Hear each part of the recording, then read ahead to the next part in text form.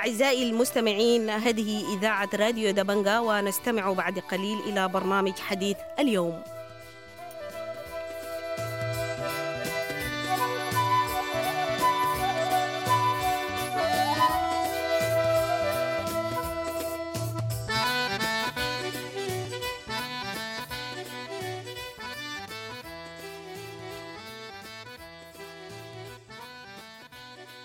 أنا العميد عبدالقادر اسماعيل أحمد السني، دفعة 23 قوات المسلحة. فبحاول أوجز في الحديث بقدر الإمكان. طبعا أخواننا ناس الإعلام ديل يدوك المواضيع، رؤوس مواضيع ممكن تأخذ لها 4 يوم، يقول لك ربع ساعة الزمن المسموح به. الله يدينا العافية. طيب، الناس بيتساءلوا: الحرب، الوضع الراهن، انتشار التعديات والتفلتات والعنف، مش في حتة واحدة، على اتساع مناطق ومدن السودان في الحرب الدائرة دي. بقول أولا يا أخواننا، وقبل كل علينا وضع النقاط على الحروف. أول شيء يجب علينا وضع النقاط على الحروف. بتعني شنو؟ بتعني يعني بدون انحياز أي جهة أو فكرة. رأيك يكون حسب علمك بالتفاصيل ومعرفتك، ويكون مستغل تماما. مستغل عن شنو؟ عن الانتماءات اللي بقول أنا دي. يعني لا يكون في انتماء أيديولوجي أو حزبي أو سياسي عقائدي أو قبلي أو عرقي أو جهوي. نتجرد من كل هذه الانتماءات عشان نصل مطرح الحقائق كما هي، وبعد كده نعمل كلنا مع بعض سويا لإيجاد حلول ومعالجات تكون مناسبة لإيقاف هذه الفوضى وإصلاح الحال. عشان كده حقه لا نشتغل بالحديث والتناكف والاختلاف حول الظواهر والشكل الخارجي وردود الأفعال والحاجات زي دي. نعرف الأسباب، يجب معرفة الأسباب والاتفاق على هذه الأسباب. نتفق إنه دي الأسباب. أولا الأسباب بسيطة واضحة، يعني إنه أول حاجة القوات المسلحة دي طبعا لديها يعني كيان هيكل عسكري محترف به دوليا. يعني في البروتوكول العالمي معروف إنه في حاجة اسمها الجيش السوداني، الجيش القوات المسلحة السودانية. ما معروف حاجة اسمها جنجاويد ولا ميليشيات ولا كده. معروف القوات المسلحة دي لما تعمل حاجات ضد حقوق الإنسان وضد المدنيين وضد كده، الموضوع بيكبر وبيمشي بيطلع برا، وبيمشي الأمم المتحدة ومحكمة الجناية الدولية، وبيمشي الاتحاد الأوروبي، العالم كله بيقف ضدك. يعني عشان كده عمر البشير والإنقاذ ما كانوا قاعدين يستخدموا القوات المسلحة بكامل إمكان. ما بقول لك ما شاركت، يعني شاركت لكن بنسبة ما بالصورة المرضية اللي عايزينها هم، إن تغمى عليهم الحركات المسلحة بتاعت قبائل الزرقاء. فعملوا شنو؟ طوال استغلوا القبائل الأخرى من أصول غير أفريقية أو من أصول عربية، لأنه أصله في تناكف وفي مشاكل كانت بيناتهم وبين الزرقاء أصله من أزلية، يعني بدري. لكن كانت بتتعلق المشاكل بتاعتهم دائما بحاجات بتاعت لما تكون في حكومة قوية وكده، ما بتكون مشاكل كبيرة، بتكون نهبوا أبقار بتاعت ناس أو جو احتدوا على منطقة أو على حلة وبتاع، بتكون حاجة بسيطة، وبخش الإدارة الأهلية وبتخش الحكومة وبتفرض سيطرتها ويدفعوا الدية وغرامات وبتاع للناس اللي كانوا خطأ على خطأ وكده، وكانت بتنتهي بالشكل ده الحاجات. لكن أصله في حزازات بيناتهم وفي مشاكل. استغلت الحكومة الحكاية دي بإنها جندت الأصول العربية ضد الزرقاء عشان تغمع عبد الواحد وبولاد وأركو مناوي وخليل إبراهيم والجماعة ديل. فقامت استخدمتهم بديلا عن القوات المسلحة. طبعا ادتهم سلاح، يعني سمحت لهم بالسلاح بالتسلح وبكده والعربات والبتاع وكده. والحكومة في ذلك الوقت، الكلام ده يا عمر البشير مثلا، ما كان عندها الإمكانيات. يعني في وزارة المالية ذاتها ما عندها البند اللي ممكن تصرف منه على مثل هذه الميليشيات وكده. جابوهن وجمعوهن وسموهن الحدود وسموهن قوات الحدود وسموهن الدعم السريع وبتاع، عملوا لهم قانون وكده وجابوهن ويدون مرتبات ويدون كده. والمصاريفات بتاعتهم الكثيرة اللي بتتعلق بالأسلحة وبالعربات وبالحياة طبعا ابتدوا قاموا سجلوا لهم ودوهم الذهب، المنطقة بتاعت الذهب بتاعت جبل عامر والبتاع دي بيصرفوا فيها على كيفهم. ناس حميدتي ديل يشيلوه يبيعوه، وشيء يصرفوا على عساكرهم، وشيء يأكلوهم، وشيء يطلعوه برا يبيعوه برا، وهكذا.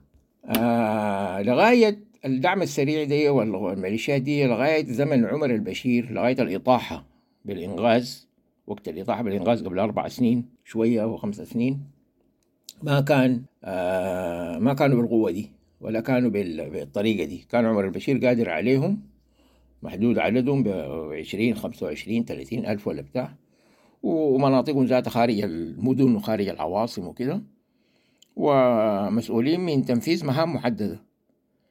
ولما جاء قامت الثورة وأطاحت بالإنغاز، للأسف الشديد جاء برهان ومجموعته ديل برضو ناس ما تمام يعني.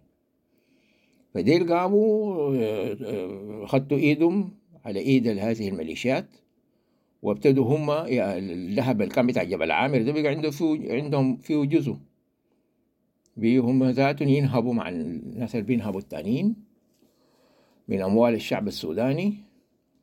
وما كان عندهم العسكريين الجنرالات الفوق دي، ناس كباشي وناس عطا وناس البرهان وغيره، ما كان عندهم ثقة كاملة في الصف الثاني من القوات المسلحة، الناس التحت شوية يعني. الضباط الرتب الصغيرة دي ناس ما الجيش ده ما كله إسلاميين يعني، أو ما كله مؤدلجين.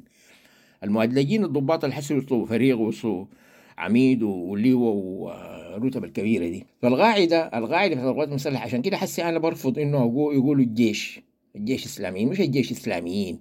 الغادة بتاع الجيش ديل الكبار ديل أغلبهم 90% منهم فعلا مؤدلجين وكده. وطبعا هم ديل بيدوروا القاعدة العريضة تحت بتاع ضباط الصف والجنود والعساكر والضباط الصغار بدون الأوامر. المنفذين للمهام بتاعت الجيش بيتلقوا أوامرهم من ناس مؤدلجين فوق، ناس البرهان ديل وكده، أو عندهم انتماءات أو تقارب على الأقل مع الإسلاميين. دي حاجة ما بينكرها الزول، لأنه أساسا بعد ما مشت الإنغاز ومشى ابن عوف وكده، الناس دي كانوا 4 5 ضباط دول منهم هو البرهان بقى رئيس البلد وكده، هم ذاتهم كانوا في اللجنة الأمنية بتاعت الإنغاز يعني. أخواننا المدنيين المشوا لما قامت الثورة وحصل الاحتصام قدام القيادة العامة والجماهير، الكتلة الجماهيرية الكبيرة، الناس الجونة من الدمازين وجونة من أكبر الملايين اللي كانت موجودة في الخرطوم دي. لما الناس المجلس العسكري الانتقالي المؤقت قالوا إنه عايزين زول يعرفوا الجماهير دي ممثلين عشان يجي يتناقشوا معاهم يشوفوا الناس دايرين شنو، والبرهان بيتكلم في التلفزيون قال أنا داير الشعب، أنا بنفذ وبعمل وكده. كعادته طبعا هو في اختلاق المواضيع والكذب المهم. فالناس المشوا دي للأسف الشديد ما كانوا يعني ما شخصيات كانت الكاريزما بتاعتها ذاتها في التفاوض، يكسبوا النقاط كيف يعني، الأهداف بتاعتهم حققوها كيف من وراء النقاش وراء التفاوض مع العسكريين. كانوا ضعيفين، شخصياتهم هزيلة، هم ذاتهم ناس ما عندهم خبرات كبيرة جدا في العمل السياسي. ممكن يكونوا ثوريين، ممكن يكونوا كده يعني وطنيين حزبيين دايرين حكومة ديمقراطية وأي شيء، لكن ما إدارة الحوار العسكريين غالبينهم فيه، كانوا شخصياتهم كانت أقوى وقدروا ياخدوا منهم تنازلات كثيرة جدا. نتيجتها كانت إنه شاركوهم في الشعب اللي لما طلع برا قال ما دايرين، قال العسكر للسكنات والجنجاويد انحل. ده هدف من أهداف الحراك الثوري اللي قاموا به الشباب وفي كل المدن بتاعت السودان. ديل ما قدروا يتمسكوا بالأهداف بتاعت الثورة، رغبات الجماهير، عملوا تنازل للعسكريين خلوهم يشاركون في الحكم، بقوا فيها مجلس سيادة ومجلس وزراء ومجلس بتاع، وخاشين في العساكر. أهم 3 وزارات في مجلس الوزراء ماخدينها العسكريين، الخارجية والدفاع والمش عارف يعني كم وزارة، وفي نفس الوقت الداخلية، وزارة الداخلية، وفي نفس الوقت مشاركينه في مجلس السيادة، وبنسبة بتاعت النص بالنص 5-5 و1/6 من المدنيين وكده يعني. ففي أخطاء كثيرة جدا حصلت في الحوارات دي وفي النقاشات الأولى مع المجلس العسكري الانتقالي ده، خلت إنه التنازلات ده خلت إنه الموقف العسكري، العساكر ما زالوا موجودين في الحكم يعني، حاكمين البلد حتى في الحكومة الانتقالية. دي كانت أول الخطوات اللي هي أجهضت الثورة وأضاعت حقوق الناس، يعني حقوق الجماهير فعلا ومطالباتهم وكده. يعني هاو ده بقى تاريخ طبعا، وحاجة حصلت وانتهت. طيب بعد كده اللي حصل إنه يتغنن الدعم السريع دي، لأنه إيدينهم في إيدين بعض كانوا هم والجنرالات زين الجيش، ويبتدوا ينهبوا وياكلوا يسفروا المخرجات واللي هناك بتاعت الذهب لأمارات وللخليج ولروسيا وكده. وأخونا البرهان وجماعته مفتكرين إنه الدعم السريع ده حيكون بس مصالحين وحبايب كده للنهاية. في النهاية طبعا اختلفوا، ولما اختلفوا ظهرت هي الإشكالات الكبيرة دي. ما كان بيثقوا في القوات المسلحة، عشان القوات المسلحة دي كلها الوحدات اللي كانت داخل الخرطوم وداخل العواصم ومؤمن المدن دي كلها شالوها طلعوها برا. ناس مظلات شنبات وما بعرف منو شالوهم ودون هناك وادي سيدنا والحتات دي، وناس طلعوهم ودون غرب درمان هناك فتاشة، ناس ودون جبل أولية وكده. يعني بقت مدفعية درمان، مهندسين درمان، مش عارف الإشارة كل الوحدات دي كانت داخل العاصمة، وشوية عاملة ثغل أمني في البلد ولحماية المواطن وكده. شالوها ودوها برا واستبدلوها بالميليشيات دي بناس الدعم السريع وبتاع. مسكوا مواقع استراتيجية كبيرة جدا داخل الخرطوم، أكثر من 17 معسكر في الحدود بتاع داخل حدود الولاية العاصمة. وهو القصر الجمهوري والقيادة العامة ذات الدون فيها جزء عمارتين 3. يعني ما بتفكير بتاع إنه أحسن أنا أبعد العسكريين ديل، خصوصا الضباط تحت الصف الثاني والثالث دي، لأنه ديل ممكن يكون عندهم رأي في سياساتنا وممكن يعملوا انقلاب يستولوا على السلطة. فبعدوا الجيش وجابوا الميليشيات والدعم السريع، وبقوا الاثنين شغالين بالسياسات بتاعتهم المعروفة لدى الناس. بعد كده لما اختلفوا وقامت الحرب، ما مهم انه سبب الحرب منه اول طلقة ضربه منه ولا كده، لكن مهم قامت حرب بيناتهم. والحرب دي كانت نتيجتها تدمير كامل للمنشآت، البنية الأساسية الاقتصادية بتاعت العاصمة، وتهجير الناس وقتلهم وضرب البنات ويشيلوا شنط الناس ويدخلوا بيوت الناس والحاجات دي كلها. الفوضى دي الحاصلة حسي في الحرب دي يعني. وبقى الجيش ما عنده كنترول على هنا، لأنه الجيش ما حرب المدن بتختلف من الحرب في ميدان المعركة، ميدان مكشوف. ميدان المعركة لو كان الحرب دي في ميدان معركة، الدعم السريع وبقية الميليشيات كلها ما بتقف قدام الجيش، ما بتاخد مع الجيش حاجة في تعادل القوة، ما بتاخد زمن، الجيش بينتصر. دي حاجة نحن بنعرفها، لأنه هي الحرب أنت ما بتكسبها بعدد العساكر، في حاجات تانية، في عوامل أخرى كثيرة تانية مختلفة، في التدريب والمهنية، وبتقود ناسك كيف، وبتستخدم يعطوا خطط، وبتتحرك كيف، تكتيكاتك شنو، بتستخدم الأرض الميتة والالتفاف والتطوير والحركة والهجوم ليلي ولا نهاري والطقس والمش عارف إيه والهيئات في مليون حاجة في الشغل بتاع الحرب ده هي اللي بتخليك تكسب الحرب، مش عدد الناس اللي انت بتحارب بيهم، لأن عدد الناس اللي انت بتحارب بيهم دول مهما كانوا كتار، إذا كان انت بتعرف تحارب كويس ممكن تكون أقل منهم عددا لكن تهزمهم. دي ما القصة هنا. يعني القصة في إنه الحرب داخل المدن الجيش ما ممكن يكون عنده البيرسونال، العدد بتاع الناس الكبير اللي يقدر يغطي كل الأزقة وكل الحواري وكل المربعات في المدن والأحياء المختلفة بتاعت الخرطوم، اللي هي بقت كم حسي الاتساع بتاع حكاية بتاعت كم 30 ولا كم 40 ألف كيلومتر مربع أظن ولا حاجة بالشكل ده. فدي يعني حاجة ما القوات المسلحة ما هنا في الحرب بتاعت المدن دي بتتخذ بقرارات معينة. يعني هي المدينة الناس ما مهمين زي ما حصلت قبل كده في سوريا وفي لبنان، حرب 80 دي 1980 الحرب اللبنانية، وفي العراق وفي سوريا. نحن شفنا المدينة ما بتاخد لها 8 ساعات بتتساوى بالوطن كلها، مدنيين اللي فيها ولا العدو اللي فيها بتقرضهم كلهم مع بعض، يعني بتقتل الناس كلهم مع بعض، الأعداء على المواطنين، على المرأة، على الراجل، على الأطفال، على غيره. بعد 8 ساعات بتستولى على المدينة انت.